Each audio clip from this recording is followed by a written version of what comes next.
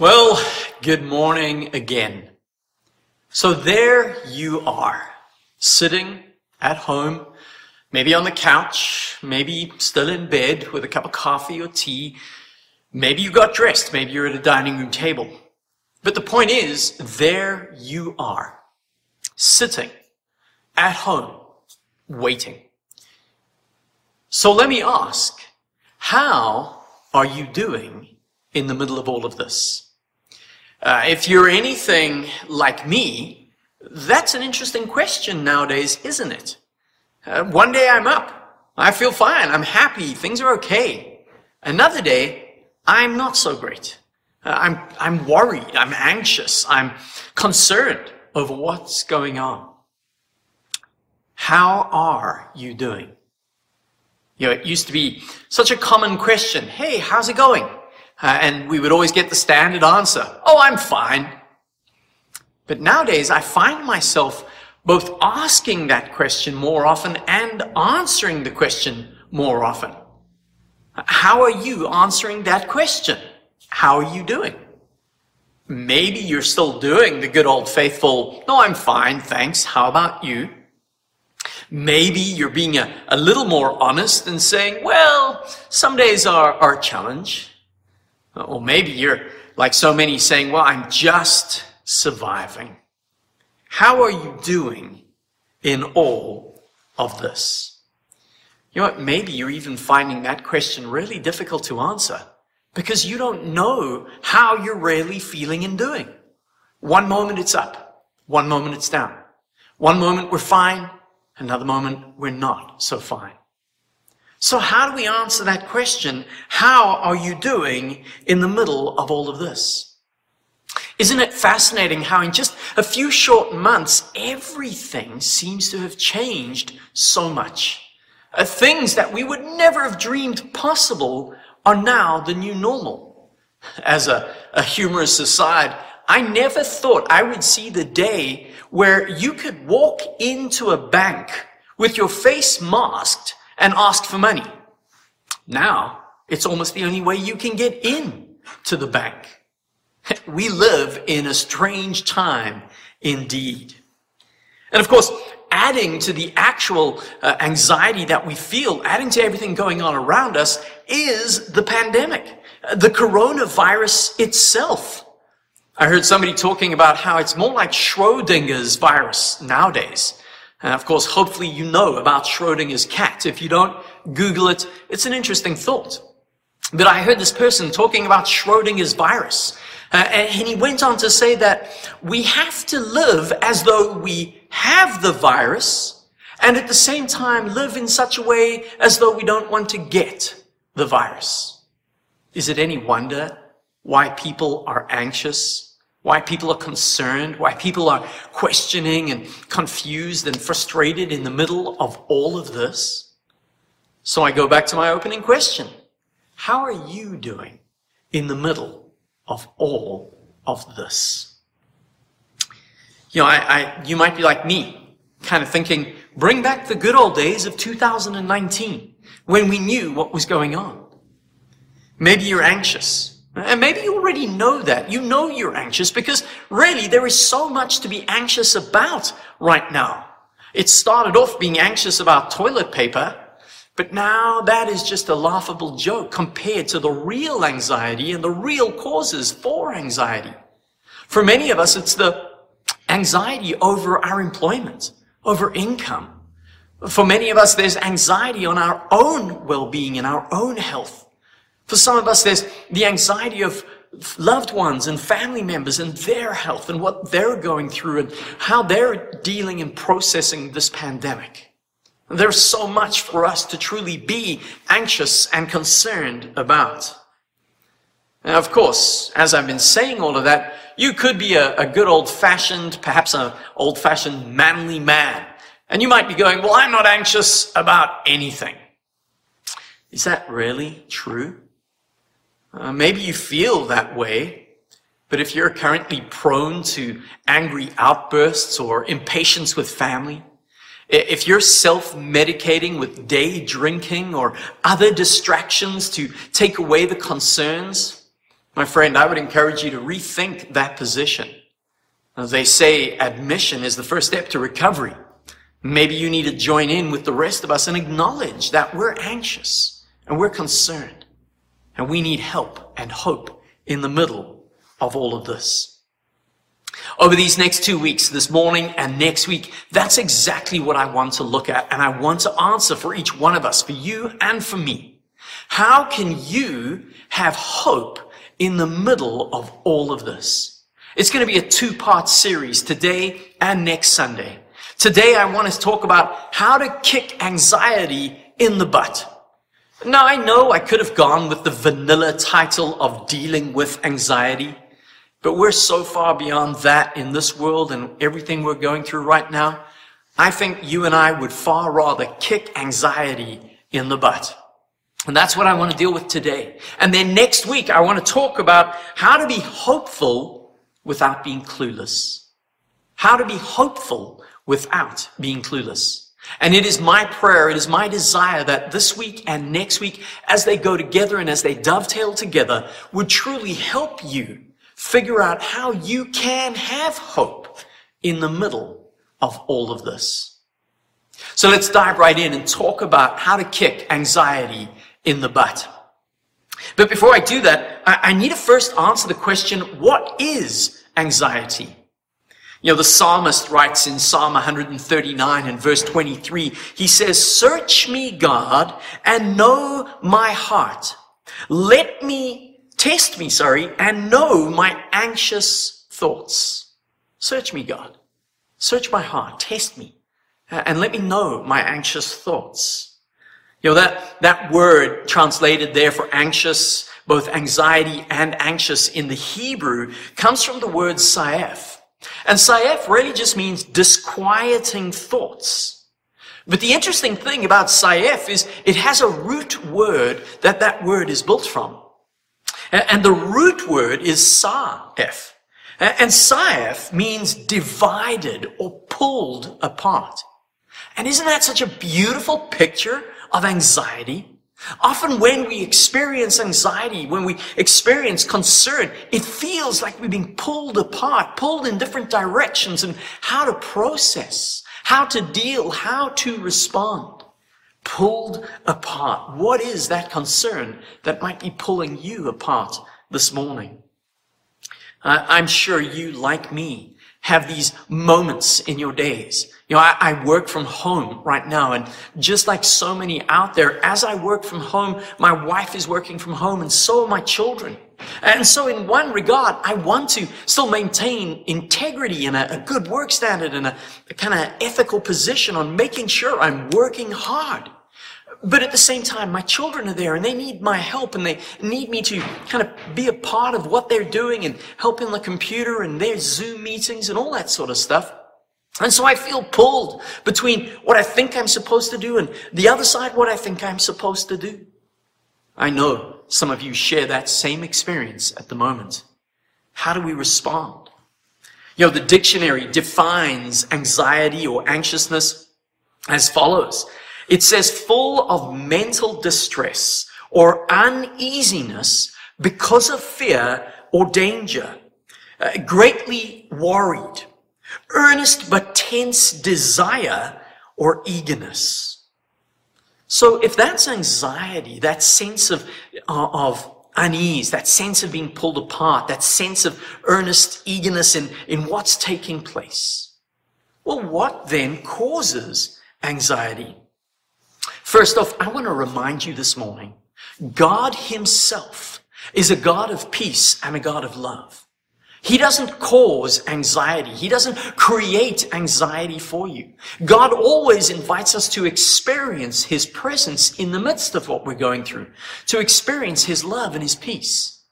But just as God created all of our emotions and they're all good and necessary to help us, so we find this anxiety in the middle of the experiences we go through. You know, Paul, the apostle Paul, tells the young Timothy in 2 Timothy chapter 1 and verse 7, he says to Timothy, God hasn't given us a spirit of fear, but a spirit of power, a spirit of being able to deal with whatever comes at us when we know how to deal with it, and when we know in whom to deal with it. You and I could feel anxiety in all sorts of experiences, both the good ones and the bad ones. When I talk about positive or good life experiences that might lead to anxiety, think about a child. Perhaps a child going to play their first sports match. And there's that anxiety of wanting to perform and wanting to do well in this new experience.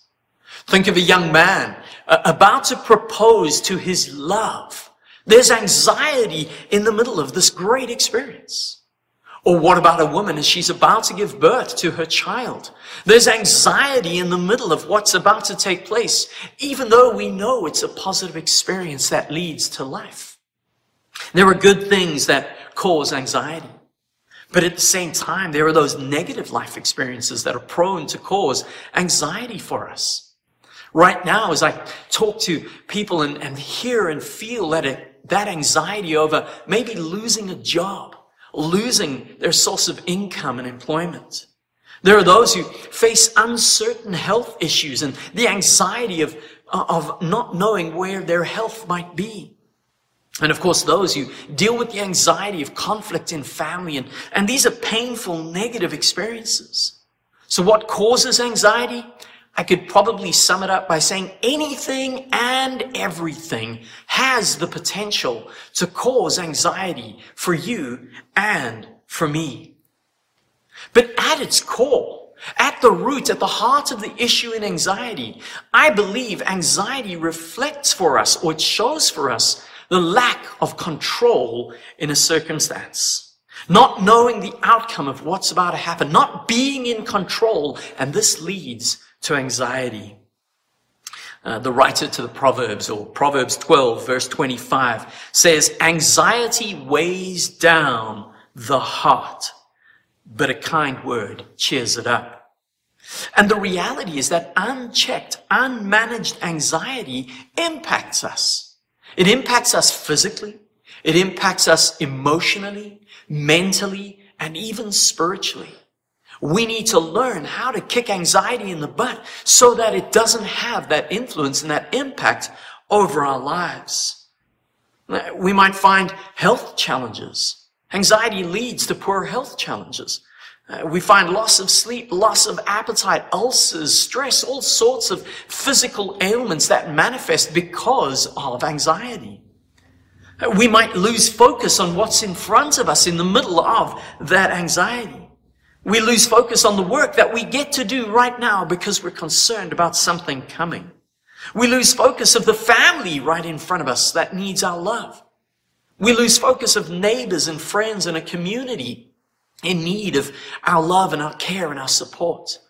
Maybe we even lose focus of a world in need of hope and help that we can give as we get distracted and as we get pulled apart by anxiety.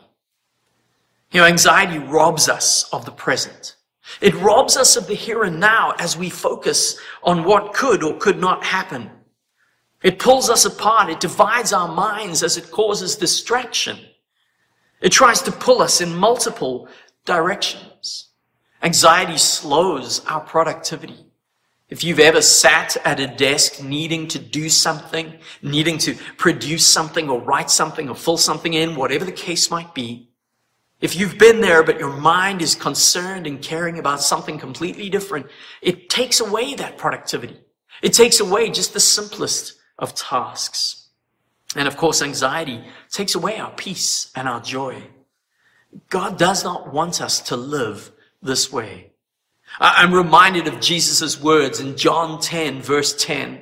Such a well-known verse, but in John 10, verse 10, Jesus says simply, the thief comes to steal, kill, and destroy. But I have come that you may have life and have it to the full. God is not the author of anxiety. Jesus doesn't want us to live with anxiety and in that place of anxiety because he's come to give us life. It's only the thief that wants to rob us, to steal from us, and indeed, if possible, to kill us. So how should or how could we kick anxiety in the butt? In Matthew chapter 6, verse 25 to 34, Jesus gives this incredible recipe for avoiding anxiety and avoiding worry. In those few verses of Matthew chapter 6, 25 to 34, Jesus utters the words, "Do not be anxious," or "do not worry," 3 times in just a short space of verses. Jesus reminds us that ultimately we're not in control in the first place. We therefore need to learn to trust Him. As I said a moment ago, anxiety is the product of not being in control. Or anxiety is caused because we don't know the outcome. My friends, we will never truly be in control and never truly know the outcome. I suspect this pandemic, one of the reasons why it's causing such concern and so much anxiety, is because it's reminding us. It's showing us a truth that we don't want to acknowledge. And that truth is simply, we're not in control. We don't know the outcome. And so Jesus says to His disciples, do not worry. Do not be anxious. Do not worry. Trust me. I am in control. I know what's going on. Put your hope and your faith in me. Now, of course, as an aside, as I talk about this and as I talk about kicking anxiety in the butt, I know that for some of you watching right now, you may well indeed have a far more serious case of anxiety, perhaps even a clinically diagnosed anxiety.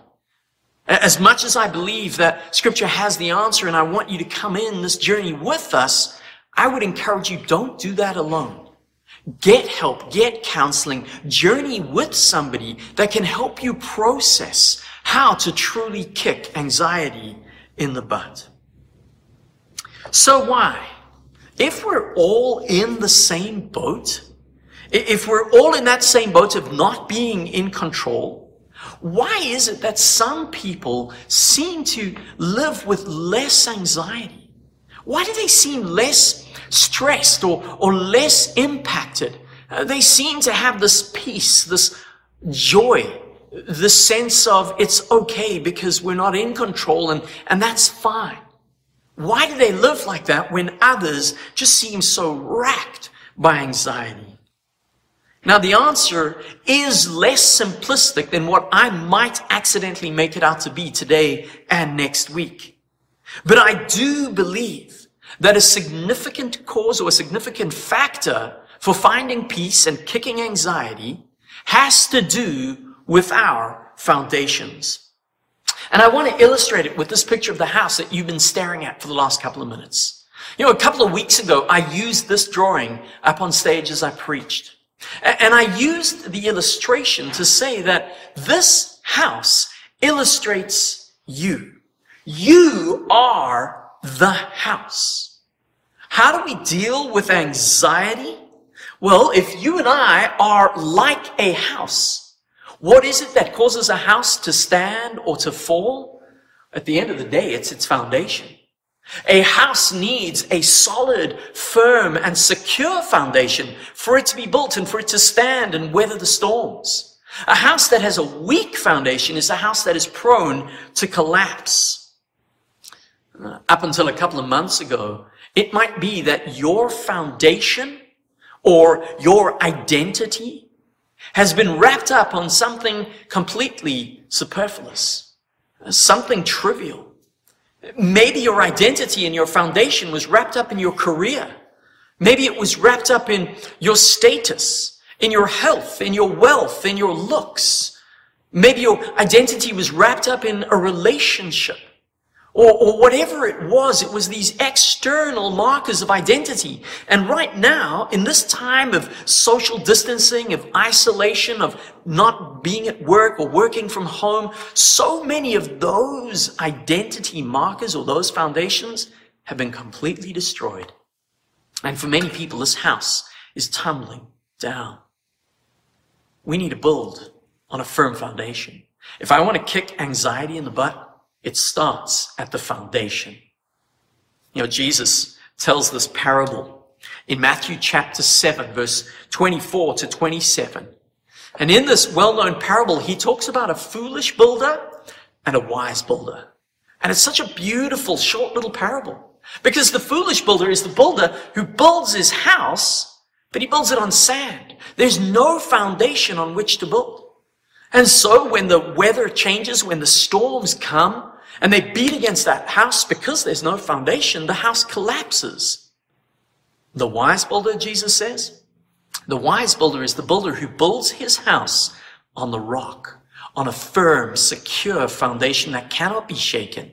And the same storms come, the same weather changes. And as that house is beat upon by the weather and the storms, it stands because its foundation is secure.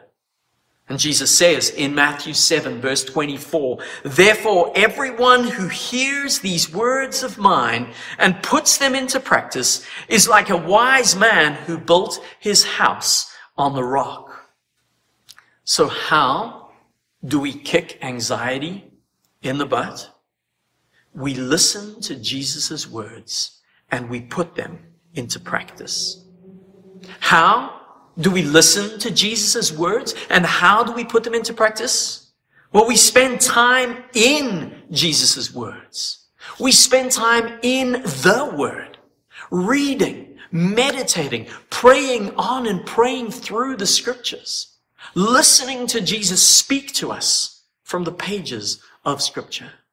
And as we meditate on his words, what did Jesus say? The wise builder is the one who hears these words and puts them into practice.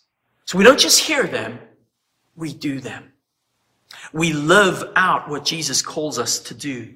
And as we meditate on them, as we pray on them, I'm reminded of Paul writing to the church in Philippi.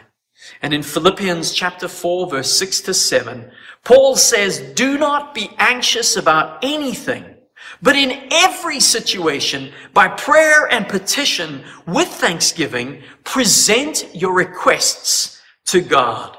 And the peace of God, which transcends all understanding, will guard your hearts and your minds in Christ Jesus." So let me ask that opening question. How are you doing in the middle of all of this? If you want to answer that question with the experience of peace and joy, then might I suggest you begin today by kicking anxiety out, by listening to Jesus' words and putting them into practice.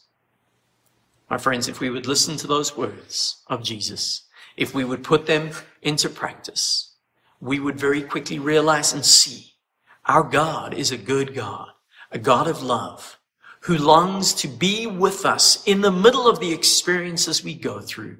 I said it 2 or 3 weeks ago that God never promises to take away painful experiences. God never promises to take away those things that might lead to anxiety. But you know what God always promises? He promises to be with us in the middle of that place. And he promises to bring his presence and to give us his peace. You want to kick anxiety? Then begin with the foundation in Jesus Christ. Find your identity in him. Let's pray together.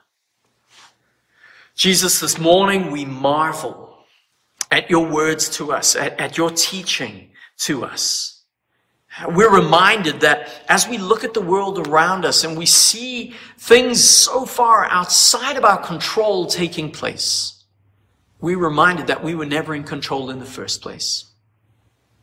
And so, God, we pray, I pray, help us to overcome anxiety, not by some self-help method, not by some self-medicating method, but let us overcome anxiety. Let us kick anxiety out. Indeed, by building on that solid rock of Jesus Christ. By allowing our identity to be shaped by Christ. Jesus, by your Holy Spirit, would you help us to hear your words and to put them into practice?